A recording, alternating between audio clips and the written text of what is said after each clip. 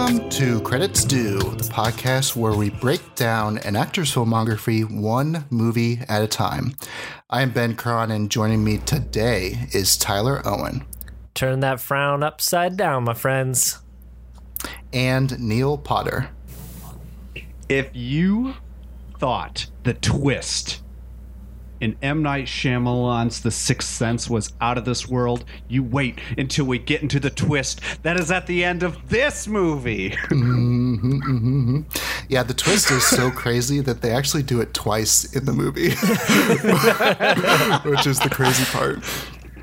Of course, this M. Night Shyamalan-inspired movie that we're talking about is, of course, Crazy Stupid Love from 2011. It's directed by Glenn Ficarra and John Requia. It's about a middle-aged husband's life changes dramatically when his wife asks him for a divorce. He seeks to rediscover his manhood with the help of a newfound friend, Jacob, learning to pick up girls at bars. This movie stars Steve Carell, Ryan Gosling, and Julianne Moore. Of course, as we always do, we'll start off with some film trivia about the movie. Then we'll dive into our full spoiler-filled discussion about Crazy Stupid Love. Then we'll end with some final thoughts on Julianne Moore, and we'll leave you with some recommendations. So, Tyler, you want to start us off with some trivia? Oh, yeah, that's me. So every episode I put together 4 pieces of trivia about our main film, and one of them I have made up completely, and you guys have to figure out which one it is. So, number 1. The filmmakers were offering a free iPad on set to anyone who could come up with a title for the movie. Number 2. Steve Carell has said that he hates the title of the film, stating that he couldn't imagine a group of college guys saying, 5 tickets to Crazy Stupid Love, please. Number 3. The screenplay for this film was featured in the 2010 Blacklist, a list of the most liked unmade scripts of the year. And number 4. Julianne Moore was not aware of the script rewrites during production concerning the characters of her son and his babysitter. She said in an interview with Rolling Stone that if I had known they were going to end the film with a 17-year-old girl giving nude photos of herself to a 13-year-old boy, I never would have signed on. All right, so which of these have I made up completely, Neil? Oh, my God. Let's see. I think the one you've made up completely is... I'm going to go with the second one about the title, Steve Carell and his take on the title. All right, Ben. This is a tough one. I gotta give you props, Tyler. I'm going to go with the first one about the iPad. Though that seems so dumb that it's probably true. And you would be correct because that is true. Apparently, Steve Carell much preferred the original placeholder title for the movie, which was called The Wingman. But the filmmakers didn't like that, and they were offering a free iPad on set to anyone who could come up with a title for the movie. And this is Crazy Stupid Love isn't that a song title, or what's the Queen song? That's kind of similar to that. I don't know. I guess Bohemian Rhapsody. Yep, that's it. That's the one. Thank you. I thought so. I'm thinking of This Thing Called Love. Sorry. That shares one of the words.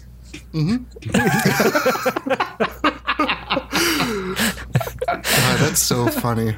That The Wingman, like, I totally get as a title because it just seems like a shitty studio title that would be attached to a shitty studio movie.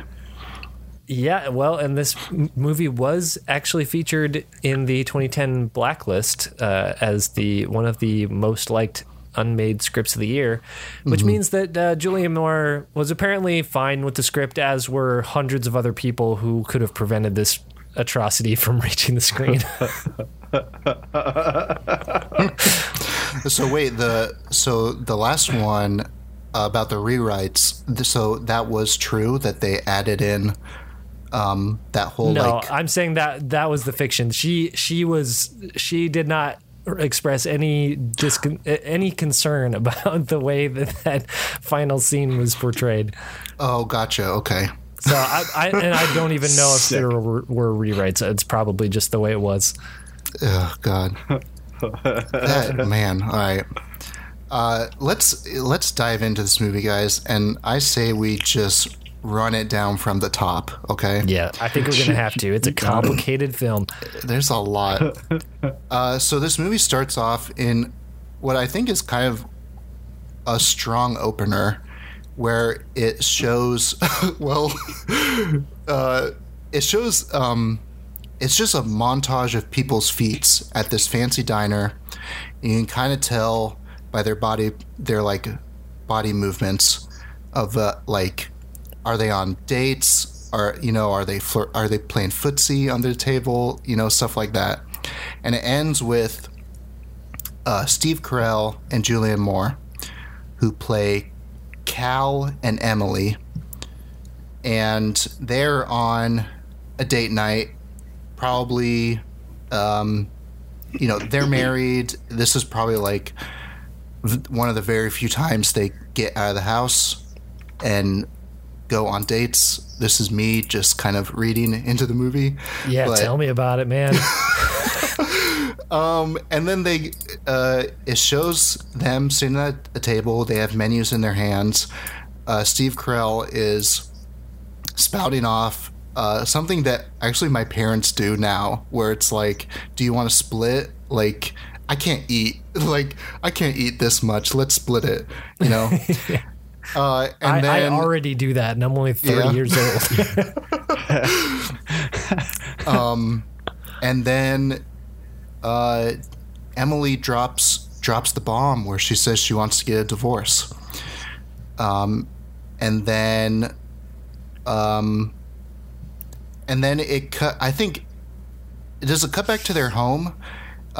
It cuts back to their home, and like it shows their babysitter who's watching their two kids. And this is the part of the movie where like I started to be like, they were throwing so many subplots into like this first 10 minutes. Like how they show like the babysitter picking up a framed photo of Steve Carell and Julianne Moore, and like she covers up Julianne Moore's face and just like longingly stares at Steve Carell, and it's just like, oh man, like, oh, great, it's the babysitters has a crush on the dad.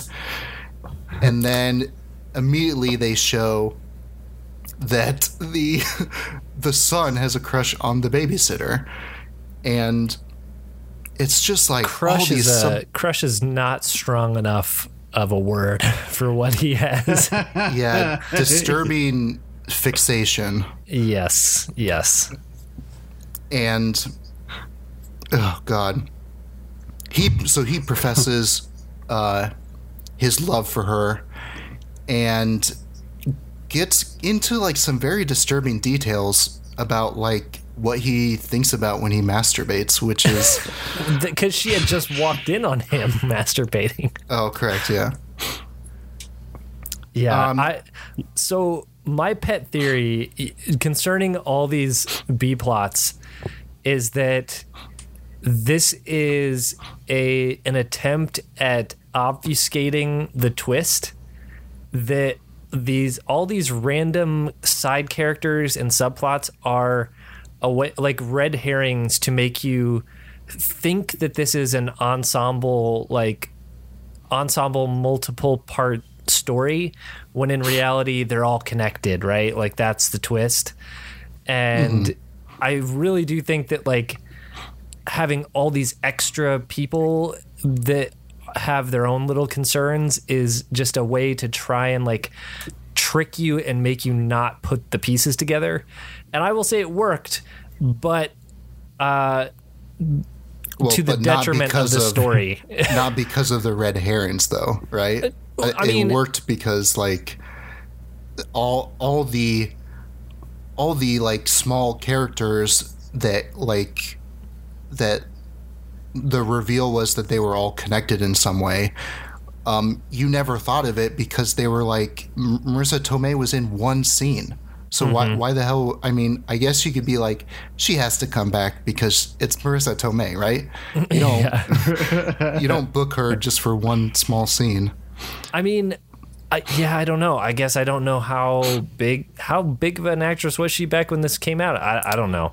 Anyways, my point is, like, I didn't see. Okay, I'm gonna make an admission that here though, and maybe this reveals even more what I think of this movie. We were watching this, my wife and I, and about 10 minutes into it, we're like, we've seen this before. And we're like, we've definitely seen this before. And then we're just like, yeah, but I don't remember anything of what happens. This is like weird. And so we just keep watching. We get like halfway through the movie and we're like, yeah, we've definitely seen this, but I still have no idea how it ends. And we got literally to the twist and we're like, wow, we've 100% seen this, still did not remember the twist. It worked. This is like this is my exact dream for if I could watch a movie a second time that has a twist and forget what it is. But I forgot what this one is because the movie sucked so much. Oh my God.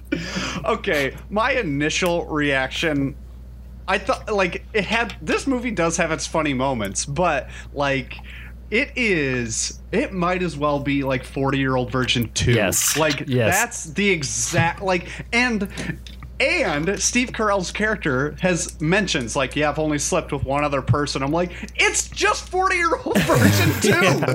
It's exactly what that movie would be like, which is crazy to me. Well, and I mean, I'm shitting on this movie, but it you're right. There are some funny moments in it, and I think I even said to my wife, I was like, this is like half of a good movie, but I'm not sure I could point to which half is the good half.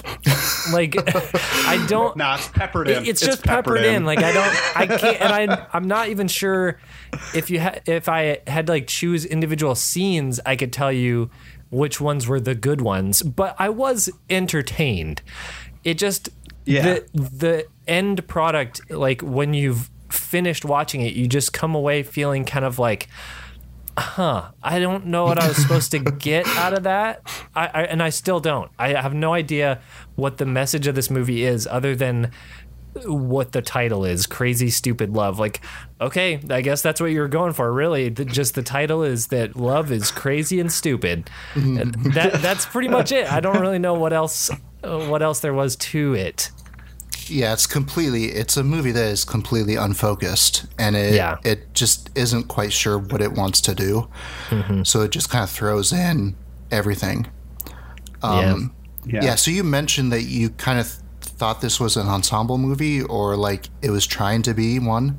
But so I watched the trailer right before we started recording, and I assume it was the first full-length trailer. It's sometimes hard to like discern that, you know, with movies that have like already come out. But on YouTube, it was labeled trailer 1. So I assume usually that means it's the first full-length trailer. But that trailer makes it seem like it's an ensemble cast, right? That like everyone's storyline kind of has the same weight. But they go through Emma Stone's entire character arc in that trailer. That's so weird. Yeah. And that's the thing that like kind of blew me away about this movie, or it stunned me, was that going into watching this movie, I thought it was going to be an ensemble cast, but this is Steve Carell's movie. He is the main character. And like Ryan Gosling you could argue that he's a main character too, but he is like supporting cast, right? Yeah, I'd agree with that. And Emma Stone is barely in this movie. She like vanishes for like an hour and then like comes back just to like finish her arc.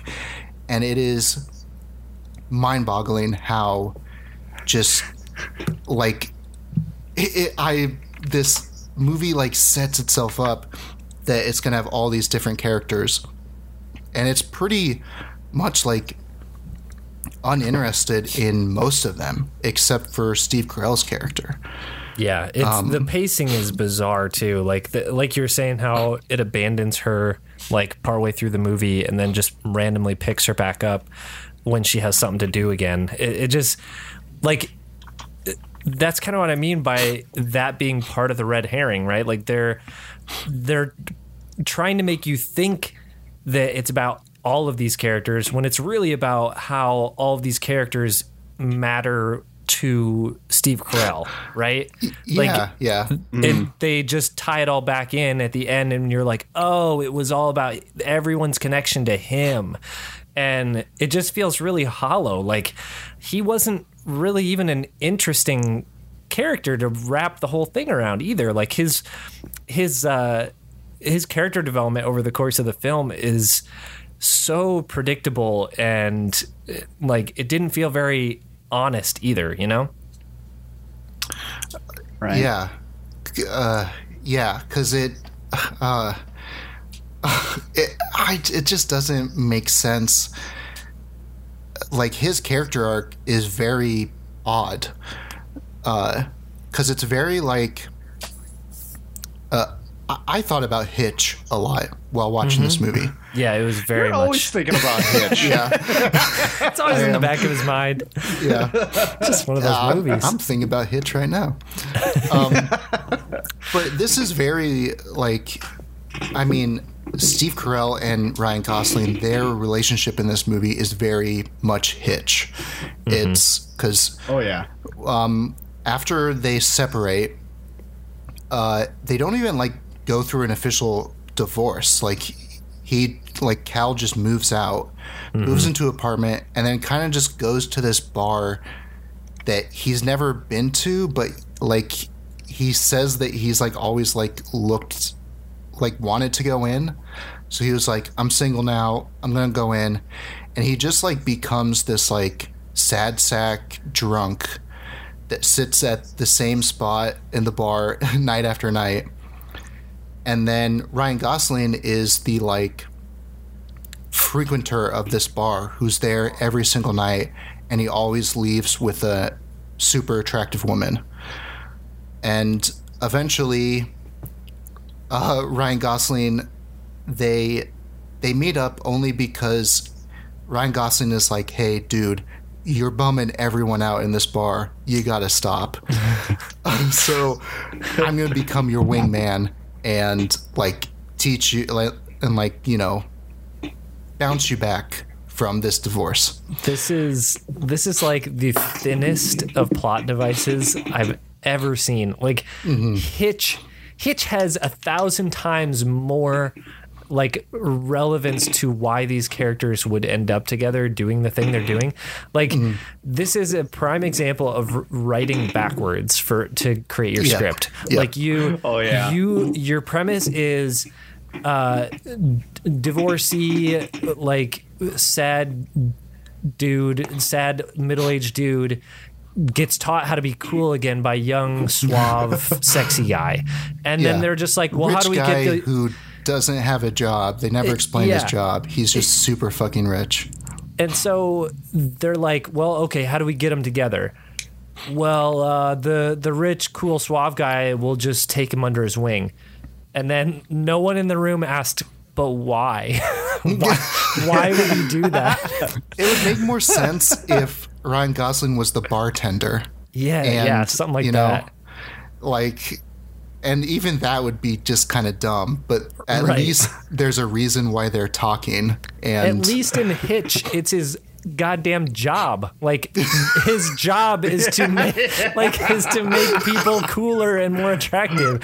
Like this, why would he waste his time on this dude? And like it's not just like, oh, I'm gonna take you out for like one day because I'm bored and you seem like this seems like it could be interesting. He's like working with him night after night at this bar, and it's just like, what do you have to gain for like from several any of months this? too? Yeah, it was insane. Like, Right. this is not a person your character would be friends with. What are you doing? He's not paying you. Why? That's all I could think about the entire time.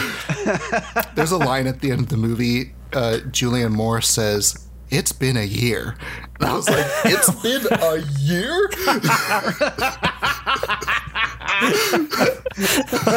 Holy shit! Yeah. So we get the montage, the Hitch montage, where Ryan Gosling takes Steve Carell and buys him a whole new wardrobe, gets him a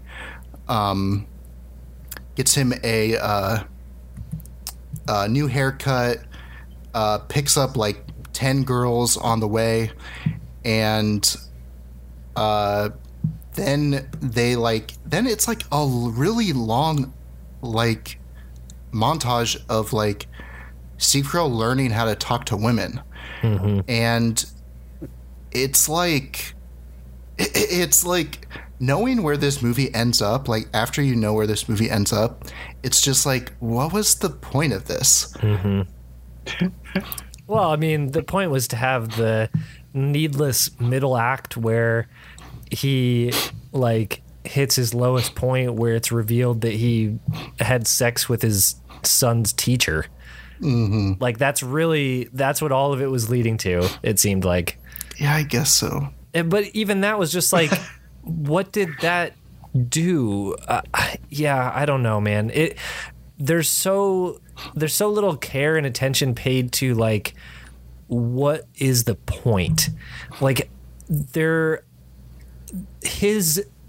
him becoming like a cool dad again, or for the first time presumably, is like, okay, that could be an interesting premise for a film where like maybe you're having this midlife crisis and you're trying to better yourself, but it's not presented that way really. Like it's presented as or I guess I should say it's trying to like play both sides, right? Like they're presenting Ryan Gosling as like a legitimately cool dude. There's like no downside to him portrayed whatsoever. He has a wonderful life. But then they're also trying to make you feel bad about Steve Carell's character trying to do the same thing. And you're like, but like you're not presenting Ryan Gosling's character as a flawed individual at all. At least it didn't seem that way to me. Well, this is the thing that Hitch does better than that is like they don't even grapple with it, because in Hitch, like they're gaslighting women, like they're lying to women. Yes, but like this just seems like a like attack. Like this is an attack on hookup culture, right? That like Ryan Gosling's sin in this movie is that he's objectifying women, but like the way he's doing it is by like having a conversation with them at a bar, and then like a legitimate conversation at a bar. He doesn't lie to them. He doesn't like trick them at all. He just has a normal adult conversation with a woman at a bar, and then they sleep together. Yeah. And it's like, that is like the big problem. Right. Where and it's not a problem. Like he's an adult. No. He's having sex when he wants. Like he looks great. He's saying things that a man that has even like half of his attractiveness would never get away with saying. But like none of the things he is saying are, no one in the film nor the directors like framing his scenes are trying to portray this in a negative way. And it should feel gross.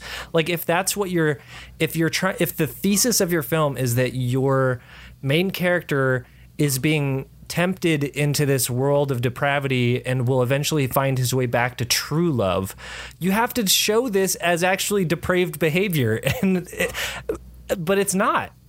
Or they never like let that character cross a line. Right. Or they never even like draw the line in the sand. No. Like they don't even get that far. What I like about a few things about Ryan Gosling. First, his abs were painted on. My God, was he fit? What's the line? Second, like your abs have abs? Is Yeah. that what? or I don't even know.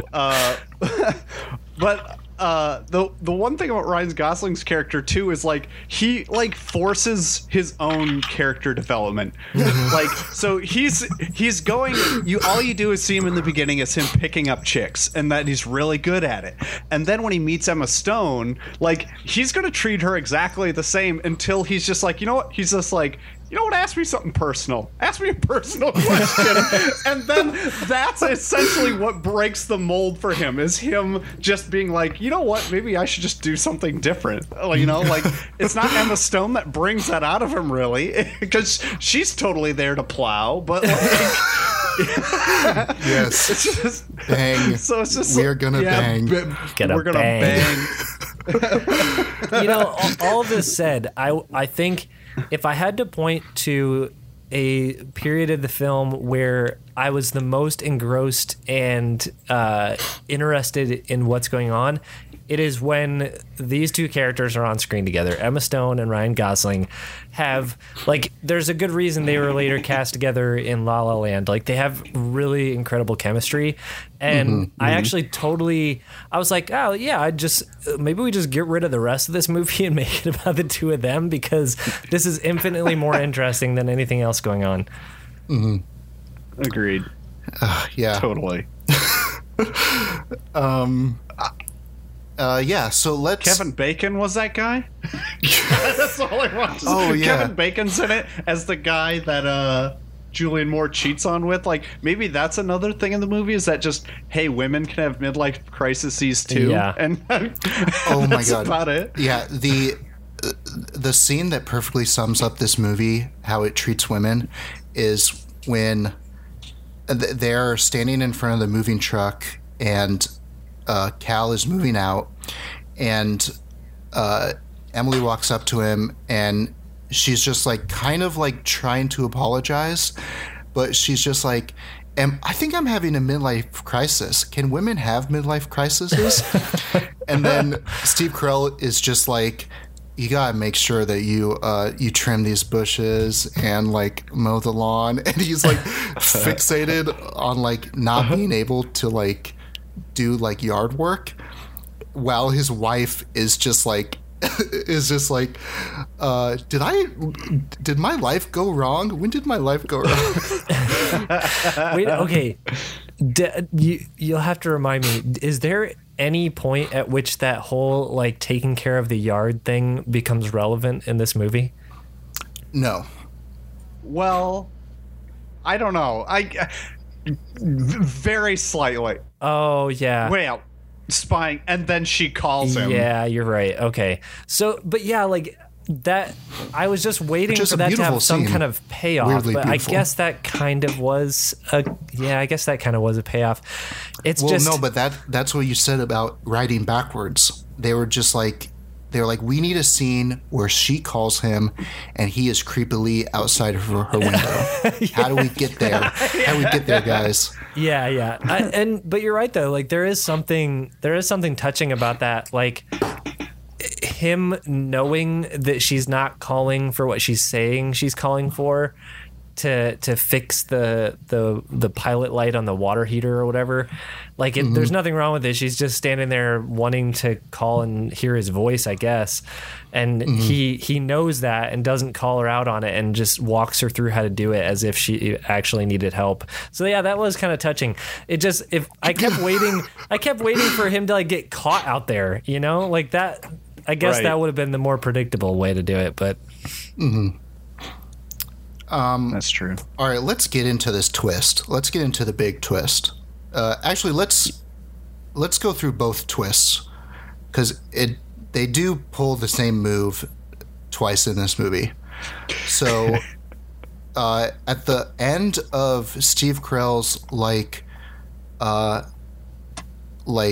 lessons on how to talk to women, he meets Marissa Tomei, at the bar, the same bar he's been at for like 3 months. They strike up a conversation, and he's like, he ends up that he finds that just like being talking the truth about himself, like works on her, where like Ryan Gosling's whole thing was like, do not ever talk about yourself, especially not how you're a divorced sad sack. And they end up going back to his apartment. They have crazy sex. Sorry. Fucking dogs. She spends the night at his place.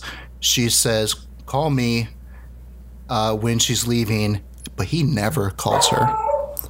So cut to... What an a-hole. I know, right? Cut to his boys' parent-teacher conferences, and they're standing, him, Cal, and Emily, they meet up at the school, and they're kind of talking, and this is also the first time the character of Nana gets mentioned. Now, as I'm sure you guys know, most people only call their grandmothers Nana. And when I mean most people, I mean literally everyone. No one would give that nickname to anyone that isn't their grandma. So you're like, oh, Steve Carell just called his mom and, you know, told him that he was getting divorced. And, you know, that's a throwaway line that we don't ever need to think about. So then they go into... so then they start talking like, hey, have you ever met this teacher? Like, no, I never have. And then the door opens to reveal the teacher is, Marissa Tomei. Oh, shit. Lines have crossed. His hookup bar world has intersected with his family school world, and worlds are colliding, and it's never good. Yeah, no, it was bad. Yep. I don't know. I think Marissa Tomei is pretty good in this movie. I don't really know what else to say about this whole thing. Like, he's forced to reveal that he's been just banging, like, constantly. Even though he reveals that he's had sex with 9 women, which is a lot, but also when the revelation that it's been like an entire year, it's actually not a lot. Yeah. Right. So yeah, so then that's like the first big twist. Well, then like the big twist is when he goes to so Ryan Gosling reveals that he is dating Emma Stone. They're like going steady, and it's serious enough that he's actually going to go and meet her parents. This entire relationship development is not in the movie. They go from having a one-night stand to meeting parents in one scene. And then Steve Carell goes to his home to like win back his wife, and she's like blindfolded, and like they're gonna like renew. It looks like he was gonna like plan to renew their vows or something, but then Julianne Moore drops the bomb, and she's like, "Oh, you gotta wait for your daughter to get here," and it's like, "No, your other daughter," and then boom, Emma Stone walks in, and they're like, "Hey, Nana." And that's her nickname. Her name is Hannah Nana Banana. Literally did not remember. I'd already seen that and was surprised a second time. And well, like, I got confused by it because like they don't hint at it enough. Yeah. They hint at it once, and by the time like they got there, I was like, wait a minute. Emma Stone is Steve Carell's daughter? What? Yeah. When was that ever established? Yeah, no, Never. it's a romantic comedy Shyamalama Ding Dong twist. It's not necessary. It's not really that interesting. In fact, I would argue it would have been more interesting and more suspenseful if we had known that this was going to be a conflict when they find out, right? Like, yeah. if he's going old, show the bomb under the table before it blows up. Instead I of just think having that it would blow have up. been more impactful. Like, and because there would have been conflict somewhere in this movie. Like, there was nothing. It was just like, oh, is he gonna try and get back his wife or not, or is he gonna continue this life becoming a cool dude? Like, that was the central conflict of his character, and it wasn't interesting. Like, it would have been way more interesting if we are struggling with knowledge that he doesn't have, right? Like, if we're trying to figure out, oh God, what's he going to do when he finds out that the guy that he has been training him on how to sleep with a bunch of women is dating his daughter. Like, instead we have all of that drama compressed into like 15 seconds while we're figuring out what the fuck is going on. And it just doesn't work. I couldn't get past that they nicknamed their child Nana. That was your sticking point. I know. I like how they had to parents. describe that, though, because everyone else would have your opinion. Like, oh, only people that would name their grandma Nana. But no, they're like, oh, she couldn't pronounce her H's, so we call her Nana. Oh, is that the reason? Or whatever. Yeah, that they had to explain it, though. So, I mean, I don't know. It's dumb. This is a big pet peeve of mine. Don't, adopt your your infant child's, how they can't pronounce words. Like, don't repeat that shit to them. Yeah. I think we talked about this once the other night, where my daughter will call her blanket Blanky, and my wife hates it, and I was kind of indifferent, but I was like, yeah, no, you're right. Now, whenever I hear other parents using words like horsey and blanky, I'm just like, stop. Well, that's fine. Yeah. I'm fine with that, because that's not them. That's kind of like a pet name. That's in the ballpark. So, yeah. I have two nieces, and they're both 3 years old. But when they were younger, one of their names is Laurel, and the other one could not pronounce Laurel. So she would say, go Laurel, or something like that. She just added a G to it. And people in my family would refer to Laurel as Galorel. And I'm like, that's not her name. What are you doing?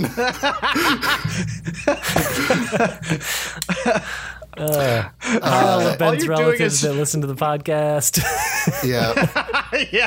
I'm pretty sure I've already told them all this, so this is public knowledge. But it's such a that wasn't an internal monologue. You literally just shouted out, "What are you doing? Shit. That's not her name."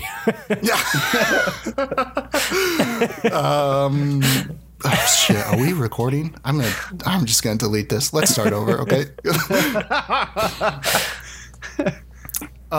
So yeah, and then this the climax of the movie happens at the backyard of their house, where Steve Carell and Ryan Gosling are getting in a fight because he doesn't want him to be dating his daughter. And then also the intersection of something that we have not touched on, the babysitter, her story arc is that she really wants to bang Steve Carell now that he's on the market. Whatever reason, I do not know. Hey, I mean, whatever. Okay, I won't kink shame, I guess. I'm sorry. So she has taken pictures of herself nudie pictures of herself. Nudie pictures. Or has her I really like when her mom finds them. So like this girl takes pictures of herself naked and then puts them in an envelope and like signs it Cal, but then like never delivers it to Steve Carell. Yeah, you just stick it in your socks drawer. Yeah. So when her mom finds it, her mom's response is the JJ. Okay. Yeah. I think my wife thought she said that too, but I'm pretty sure she's saying my JJ. So, because her name is Jessica, I think, and so my JJ. Okay. I think Fucking that's what she's. names in this movie. I'm pretty sure there wasn't a 45-year-old mother saying the JJ when she sees pictures of her daughter naked. This is She's older than 2011. 45. I'm gonna have to go back and turn closed captions on, and we're gonna figure this out. Because yeah, I definitely heard for JJ. God, that would be absurd. I really, I hope that she did. So then the mom shows the pictures to her husband. The husband explodes. Not because just of course shows them. She, without telling her husband what yeah. they are, while the entire family is sitting together in the living room. Yeah, that's true. The most absurd way to reveal this to your husband. Like, why? First of all, if that happened, I would not show them to my significant other. I would spare them that. Like, no one, no father needs to see that. Okay, like you don't just and then flip through like 4 or 5 of them, however many of them were in there. The He sicko. flips through 'em. Gosh, My response would be like, honey, why the fuck do you have naked pictures of our daughter? why are you showing these to me? Why didn't you tell me what you were handing me? Because there'd be a moment where you wouldn't even register that this could be your daughter. And then you'd be like, why am I looking at naked pictures that you handed me? Oh my God, it's my daughter. Like, that's scarring. That's terrifying. But this is another case of, doing the writing backwards because they needed a reason for all of these people to angrily wind up someone. Yeah. It needs to be a sudden burst of anger for him to rush out of the house. Oh God! It was. I did laugh when, because his entrance into the backyard is just like him coming off screen to tackle Steve Carell, which I thought was pretty funny. Yeah. This is also the dad is played by John Carroll Lynch, who is a pretty incredible character actor. He's been in like a couple other movies we've done on this podcast, I think. Oh, really? I think so. He's just one of those actors that's like, when you see him, you're like, I don't know who that guy is, but he's good in stuff. Mm-hmm. Mm-hmm. Mm-hmm. Yeah, he plays. He's in Jackie, that Natalie Portman movie. He plays Lyndon B. Johnson. Yeah. I know him most as one of the potential Zodiac killers in Zodiac. He's pretty incredible in that movie. But yeah, I mean, you just like scroll down his, he is like one of those like character actors that like you've seen him in probably like 50 movies, but like you don't like, you're not really sure like what, you know? Cause he just pops up everywhere in TV too. Like he's in so many TV shows. Yeah. He's never like a leading man. But yeah, he was pretty, even though his part in this movie is pretty like dumb and like one note, like most characters in this movie, but I thought it was pretty good. Yeah. Yeah. So then, so this is my other, just to like rehash the whole, like, what did Ryan Gosling do wrong? Like this, like, I think the problem is that like, before this whole scene, before this confrontation and the twist, like they had the scene where he was like, hey, I've met someone that I really like, and like we're dating and I think it's serious. And then like Steve Carell like congratulates him and like gives him advice. Like the tables turn and he's giving him advice, you know? Mm-hmm. And then just all that goes away and he's like, no, this, like, you can't be dating the guy who's taught me how to like have healthy sexual relationships.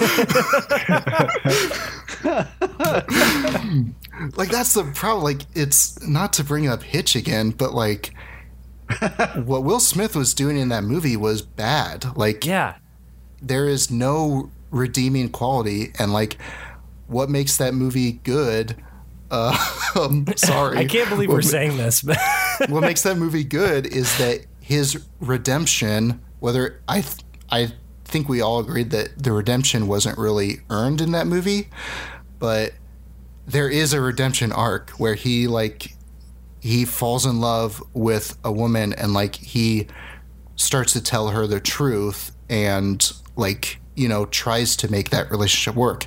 Like in this movie, it just came across as like hookup culture is bad and you should, like, in no circumstance, even if it's consensual sex between two adults with no deception.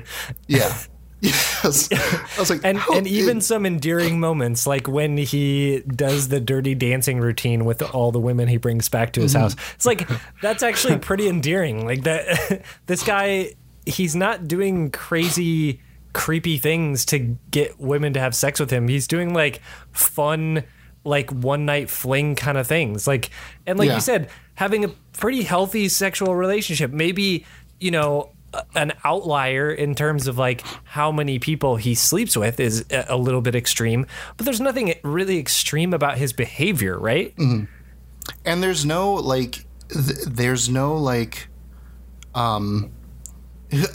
you know, in Hitch, like they keep showing women, like come up and berate Will Smith because they find out like what he's like, what he made men do to the women. And so like, but you never see like, you know, you never see like what Marissa Tomei does, how she's pissed that he never called her. Right. Like you never see that. Like, I mean, the one thing that you could say that's wrong with Ryan Gosling is that he's just using these relationships as one night stands and they're like soulless and they mean nothing to him. But that takes away all the agency of the women on the other end of the equation. Like, men are not the only ones who enjoy having one-night stands. Correct. Like, they could all have understood the context of this person and this, you know, the context of how they met and be like, yeah, this is what I wanted, right? Mm-hmm. And that's even implied. The movie never touches on that, so it's easy to imply that they're there for the same reason. I mean, it's endorsement by omission of any negative consequences. Like the fact that he goes to the same bar every night and none of the women who frequent it that he's probably fucked are shouting at him. Like they all know and they don't care. At least that's what the movie is presenting to us, because it would make more sense if this was a bad thing he's doing, that we would see the consequences, because it would make sense. Yeah, there's not even like a line where he was like, oh man, I went to the doctor and I had to get tested for chlamydia, but don't worry, it came back negative. Yeah. Gosh. Oh my God. I mean, all that to say, like, they kind of do an okay job with when they are showing his side separate from Steve Carell, with where it's Ryan Gosling and Emma Stone, like that sequence where they're like having that, you know, quote unquote one night stand where they never actually do it. That's really cool. Like that's a cool character moment for him where he's realizing, oh, I can find some more meaning in a relationship than just sex. But still not condemning the his previous behavior. It's more of a just like, maybe I want something different now than I did when I was, 25. It's I don't know, man. It's so confusing. It's so confusing what they want us to believe about these characters. Mm-hmm.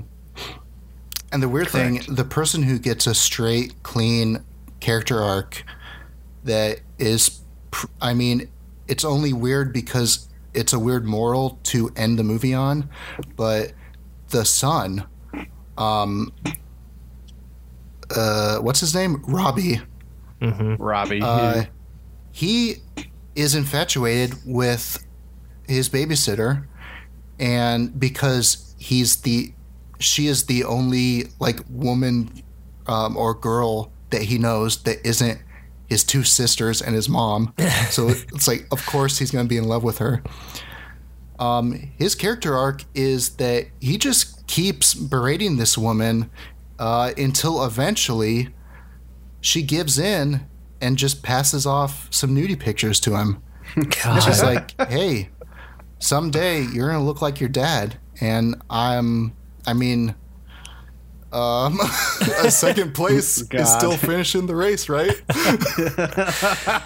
It's so weird. This is like, so starting with his middle school graduation sequence, right? Like where he has this big speech where he says that like soulmates are a lie, and then his dad comes up and love is a lie. This was so confusing. It felt like a moment where the movie was gonna wrap it all up in a nice bow and be like, here's what the movie was about. But then it even just left me with more questions, because it feels the moral like is like you gotta fight for the love that you believe is true, right? But that kind of makes sense between like Steve Carell and Julianne Moore, because they've been married for like 30 some odd years, right, or whatever it is. But to pass that on to the 13-year-old that wants to get down with a 17-year-old is just like, dude, slow down. Yeah, Like, it's really, that's a really damaging way to, especially for young men. Like we talk about ideas of toxic masculinity, right? Like this is, this is on the lighter end of that spectrum, but it is like telling a boy that like, oh, she'll eventually come around. That's fucking stalking, man. Like in this movie kind of playfully says like, oh, don't do that. That's creepy. But it never like outright condemns it, you know? Mm-hmm. Right. Yeah.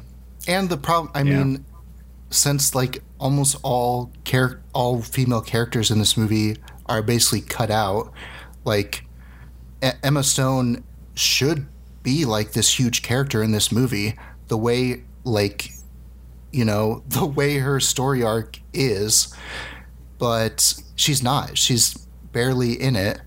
Julianne Moore is like barely a character. She kind of gets a fun scene with Kevin Bacon where they're like, Kevin Bacon is like, he's like, dude, we had sex and like, I love you. And she's like, I'm going through a divorce and it's weird that we work together. And like, that's it. Like, that's her character in this movie. Aside from just being the wife that Steve Carell is trying to fight for. We've barely talked about her, and she's the premise of this season of the podcast. But it's yeah, a non-character for this. Yeah, no, everything, like I was saying, everything is designed to trick you into thinking that this is about all of them, but it's all about Steve Carell. And it just, there's no point to all the extraneous stuff, and it just ends up coming across as like these very stereotypical characters who've like one note, and you end up wondering why we wasted so much time being introduced to all of them, you know? Mm-hmm. Mm-hmm. Mm-hmm. Even Josh Groban's character was very cookie cutter. Wait, Josh Groban? Yeah, he was that. He was Emma Stone's like her boyfriend or whatever. Yeah. That was Josh Groban. That's Josh Groban. Damn, dude. His film Richard. debut. Oh, what a guy. Everyone has a first name. Everyone, or no one in this movie has a last name except Kevin Bacon's character. Because everyone keeps saying his full name. Yeah, the one name that's repeated multiple times that I still can't remember. David Lindhagen. Okay, you got it. There you go. I'm just staring at the cast list. Okay. There's one other person, Amy Johnson. Who plays Amy Johnson, and what is that character? Was that her friend, Emma Stone's friend?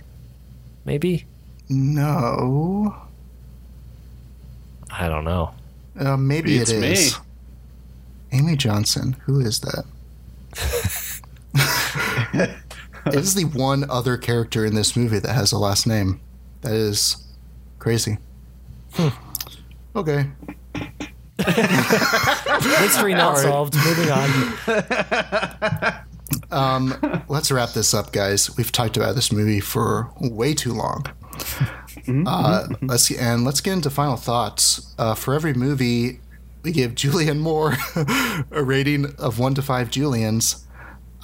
Neil, what'd you think? Sure. Gosh. I hesitate to give it the lowest score possible because I was entertained and like there was enough comedy that was pretty good at sprinkled in through a good chunk of it, in my opinion. I want to give it like a 1.5 star Julian's, just to not give it a 2 because 2 is being pretty generous given like the amount of story faults and just kind of like weird contrivances and stupid things going on. But like it's funny and it's pretty funny. I mean, that's about as the best compliment I can give it, is that it's got some pretty good comedy moments in it. But other than that, like Julianne Moore wasted completely, and just about everyone is. And if you're not counting like Ryan Gosling as being eye candy, he did well in that regard. Other than that, like that's about it. So I'm gonna go with like 1.5, just because it made me chuckle a good chunk of time. Very nice. Tyler? Yeah, I feel like I've been shitting all over this movie, and sometimes it's just fun to rant, but it doesn't. You're right, though. It doesn't deserve the lowest possible score. It's not a terrible movie, but I'm not going to go so far as to say it's a good movie. I wanted to give it 2 stars also, but I think I literally have to take off a half star or a half Julian as well, just for the final scene where the babysitter gives a naked photo to a 13-year-old boy. Like, that is unforgivable. I literally cannot believe.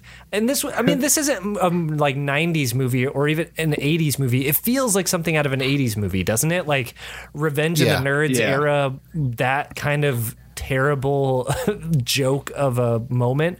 But this is like 2011. I cannot believe how many people would have had to have read the script, shot the scenes, approved the footage, edited it, shipped Test screened it. Like, how did that one scene alone make it through all of that? A full wide release, a home video release, and decently well didn't. reviews. I don't fucking understand it. So insane. They honestly could have like cut that out and just because she kisses him on the cheek, and I would doesn't have he? given it a two Julians. Like it would have been an okay movie. Just taking that alone out. So weird. So weird. I'm creeped out. Yeah, But it's a 1.5 Julian movie, and I almost don't even want to say Julian because she's just not even in this movie really. But yeah, it's a 1.5. Yeah, I will not be generous as you guys. I'm going to give this 1 out of 5 Julians. I mean, like Neil said, I did laugh a lot at this movie. I do agree with you. There is a lot of jokes. I mean, this wasn't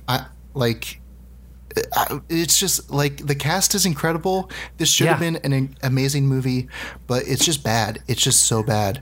And just where they go, the end of this movie and where they go, and just how like all the characters are just given short shrift in their storylines. It is just mind-boggling how this movie just came to be. And it's really bad. And honestly, like to take a peek behind the curtain, like if I would have seen this movie prior, we would not have done it on the podcast because Julianne Moore, like, she gives good moments, like what she's given, but her character is just not there. And the like scenes that she actually has are just not good enough to, I think, warrant like, you know, what this podcast is supposed to be. And that was a mistake on my end. I specifically remember going to the Wikipedia page of this movie and just doing a find, like a search find for her character's name, and it popped up like 100 times. So I was like, well, she has to be in this movie a lot. Well, I could have saved us from this fate because I had seen it before, but I'd completely forgot. So, so yeah, that was my bad. And yeah, it's luckily the next movie that we're going to do is on this podcast. We'll hopefully make up for it. But yeah, anyways, that's it. This is a bad movie. No one should talk about it. All these actors have gone on to very successful careers, so they're not really sweating it. Except that boy, Robbie. I think he's like done acting. So hopefully not because of this movie. But hey, what are you going to do? Yeah. All right, let's get into some recommendations, guys. For every episode, we'll leave you guys some recommendations that don't necessarily have to be movie related. So, Neil, why don't you start us off with your recommendation?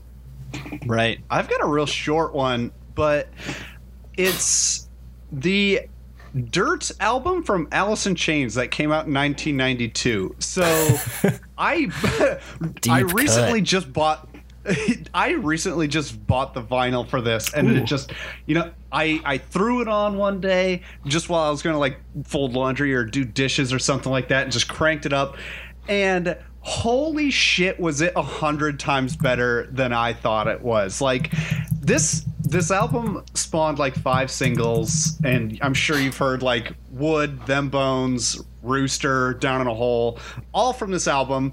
But like everything is dynamite from this album, from like front to back. Like it is. I want to say I probably haven't heard at least one or two of those, just because I never listened to the whole album once before, but they were ripping, man. Like, if this is like my taste of music too, like Alice in Chains and Nirvana are like two of some of my favorite of all time. I love lead singers who are dead for some reason, I guess. But like it's incredible. Like if you are into early 90s like grunge and rock, like this is a go-to, and this is one of their biggest ones too. So like if you're into that, I'm sure you've probably already heard it, but like go back and listen to it. Like it's so good. And then just a quick shout out to vinyl too. Like records are great stuff. I mean, I can hear a difference, and that's not me being super pretentious or anything. It's just good stuff. But like if you can get like Alice in Chains Dirt on vinyl, give that thing a listen. It'll change your mind. It'll blow your world. Doesn't that always just really mess you up when you like when you grew up on music from the radio and from like best of albums from artists that were kind of before your time, and then you come to find out that like 5 of your favorite songs from that band are from a single album, like that, just like that always blows my mind to think that like, holy shit, some of these bands, like there's a reason they became popular after a single album dropped, right? Like that's heavy. Yeah, and I'll second that. I mean, Alice in Chains is such an incredible band, and that I don't know if I've actually listened to any of their other albums, but Dirt is like huge. Yeah. And it's so good. That lead singer is like one of a kind. Like I think a lot of grunge bands kind of have that like all their singers are just so different. But yeah, the vocals in Alice in Chains are just pretty incredible. Yeah, you won't hear anything else like it. Nice. And vinyl too. Vinyl's pretty dope.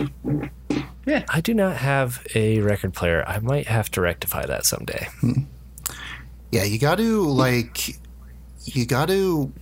put in the money for like a good sound system too. Even just a good set of speakers and a subwoofer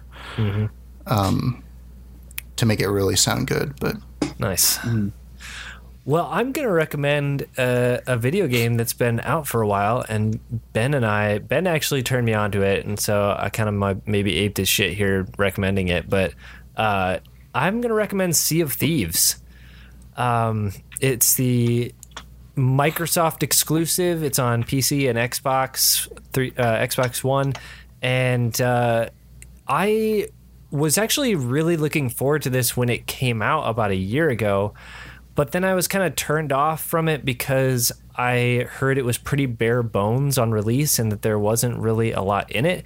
But this is the like open exploration pirate multiplayer game where there's really not like a real progression system or a story of any kind. It's mostly just like an excuse to jump in with 3 of your buddies and fuck around on a pirate ship, and that's it. That's it. That's awesome. The game. And I, like I said, back when it came out, I was like, I don't know. At the time, I was playing shit like Destiny 2 and big, really fun single player story driven games and multiplayer progression stuff, and I'm like, I'm liking these. Why would I want to go to Sea of Thieves where like I just do the same thing all the time? But now that I've played it and that we've tried it, Ben, man, it just clicks. Like this is like a game that is from a different era where we've kind of just forgotten how much fun it can be to not worry about leveling up or unlocking more powerful weapons. Like sometimes it really is just about like jumping in and getting in a boat and like looking across the ocean with your spyglass and finding a cool looking rock in the distance and be like, let's go over there and check that shit out. Like that's it. And the game is awesome. It's gorgeous. The art style is incredible. The rendering on the waves is some of the most incredible. Like it sounds so lame to say that, but like when you're on a boat that's just staring at the ocean for large parts of the game, it's kind of important, right? Like it looks so good in 4K and HDR on my Xbox One X. And man, I'm really glad I gave it a try because I think we're going to be playing it for a while now. So yeah, I'm loving it. Sea of Thieves. Yeah, it's so fun. Nice. Yeah, I mean, it's one of those games, I think you can kind of tell like how fun a game is when like the most basic part of the game is like incredible. Like the water in this game is like unbelievably gorgeous. And like, I'm sitting on my couch with my controller in my hand, and like just the movement of the boat, like it feels like I'm like on a boat that is like going through water, right? Yeah. Have you ever seen The Master, that PTA movie with Philip Seymour Hoffman? And so there's a long section of that movie where Joaquin Phoenix is on a boat, and there's like shots of just like the water and the like trail that the ship is making through the water. And there's like shots of him like laying down on the deck, and you can like see the water. I think about the parts, that part of that movie when I'm playing Sea of Thieves, just because the water, it's just so incredible just to watch the water as your ship is just going through it.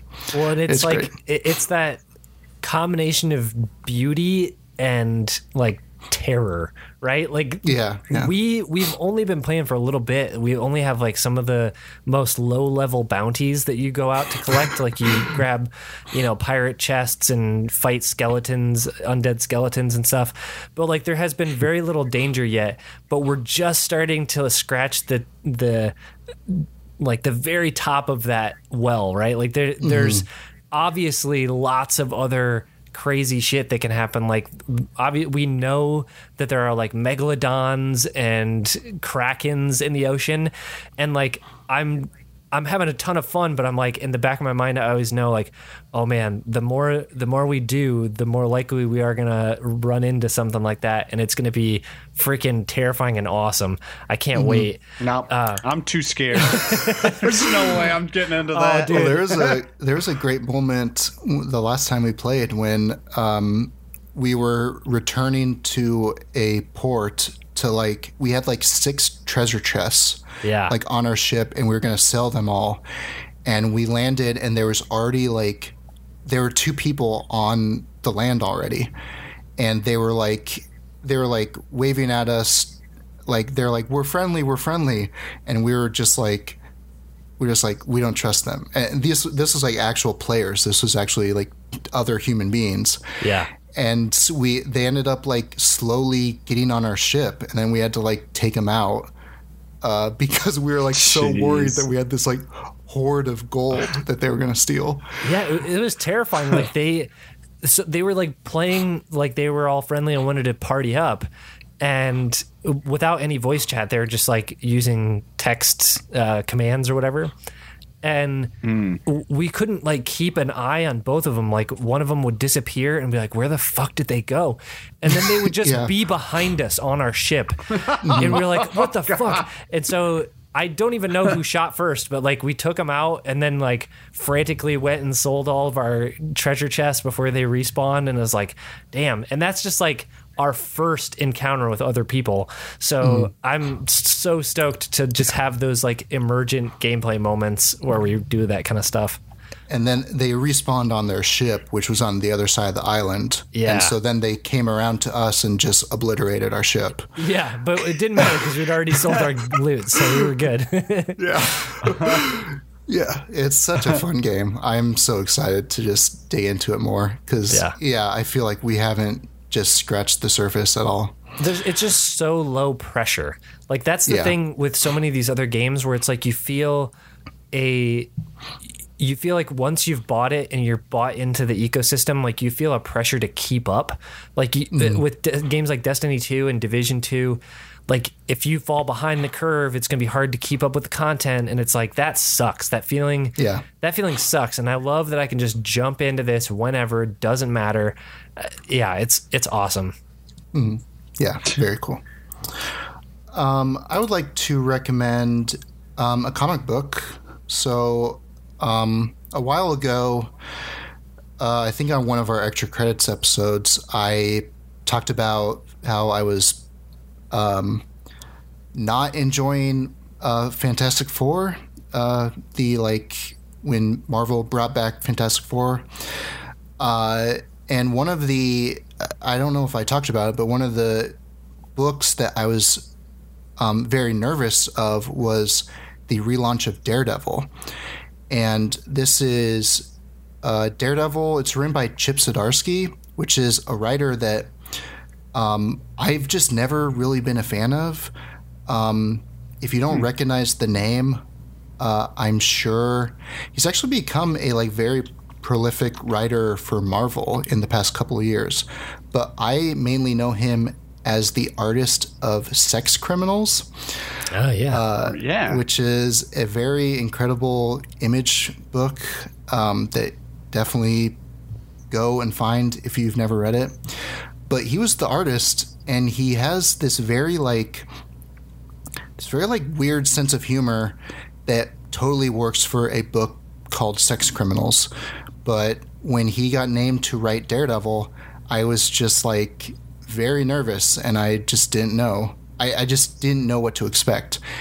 And his first arc for Daredevil is out. I think there's a collected issue, collected trade paperback coming out next month, I think. But it's incredible. And it completely blew me away how good it is. He is, I mean, for Daredevil, like, this is some incredible writing. And the art, I didn't look up the artist. The art is stunning in this book. But it's also very similar to the Netflix show. I'm sure that's done on purpose. But it's like very dark. It's very gritty.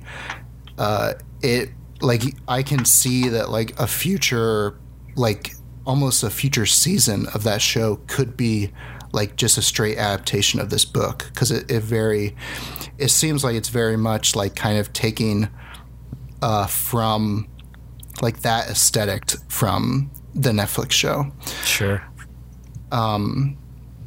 So yeah, if you're looking for a comic book, if you're a fan, especially if you're a fan of that Netflix show, I mean, I think this is a pretty great way to start. You don't necessarily need to know, like what happened, like what recently happened to Daredevil to like kind of understand what's going on. You might be a little lost, but it's not that. It shouldn't be that difficult to kind of quickly catch up to understand what's going on. But yeah, that's Daredevil from Chip Zdarsky. The first arc is called To No Fear.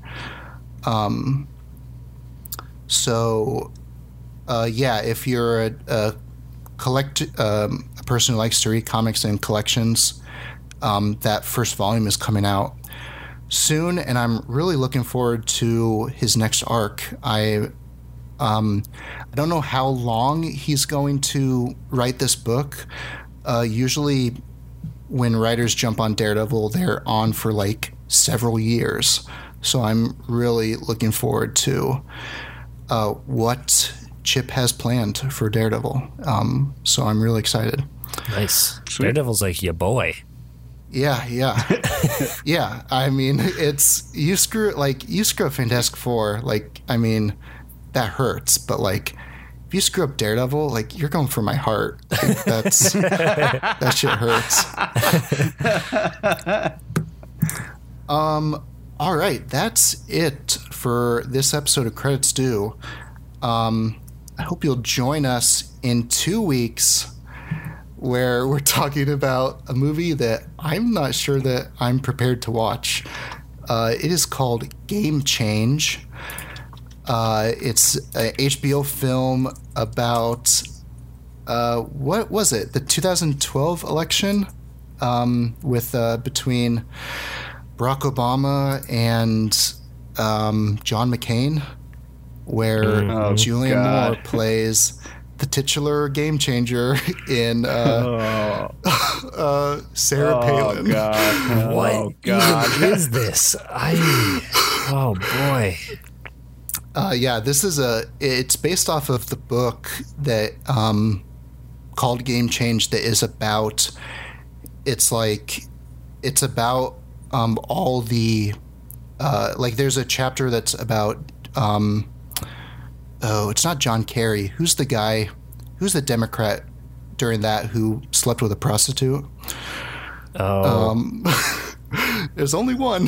I can't remember. I remember. And then there's like a long section that's about Obama. And I think the idea that this movie was going to be about, this was going to be a series that was about like all of the politicians in that election, but they only made one.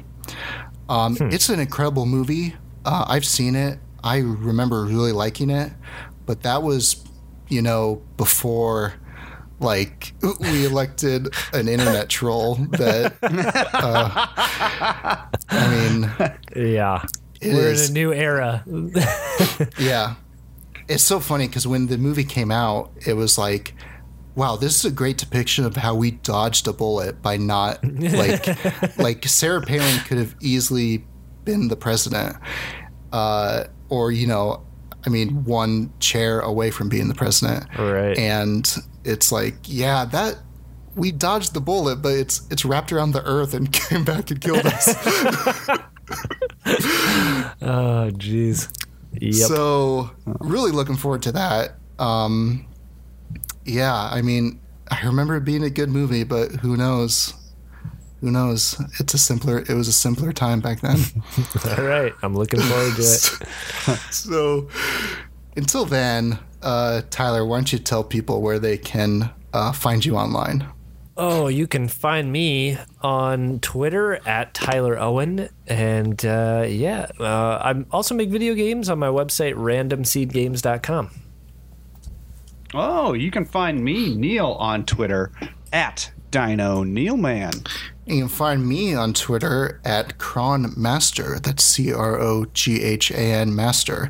You can follow the show at Credits Due Pod. And thank you for listening. Thank you for joining us. Hope you'll join us in 2 weeks when we'll talk about Game Change. And until then, remember, as always, when I told you when I had to work late, I really went to see the new Twilight movie by myself, and it was so bad.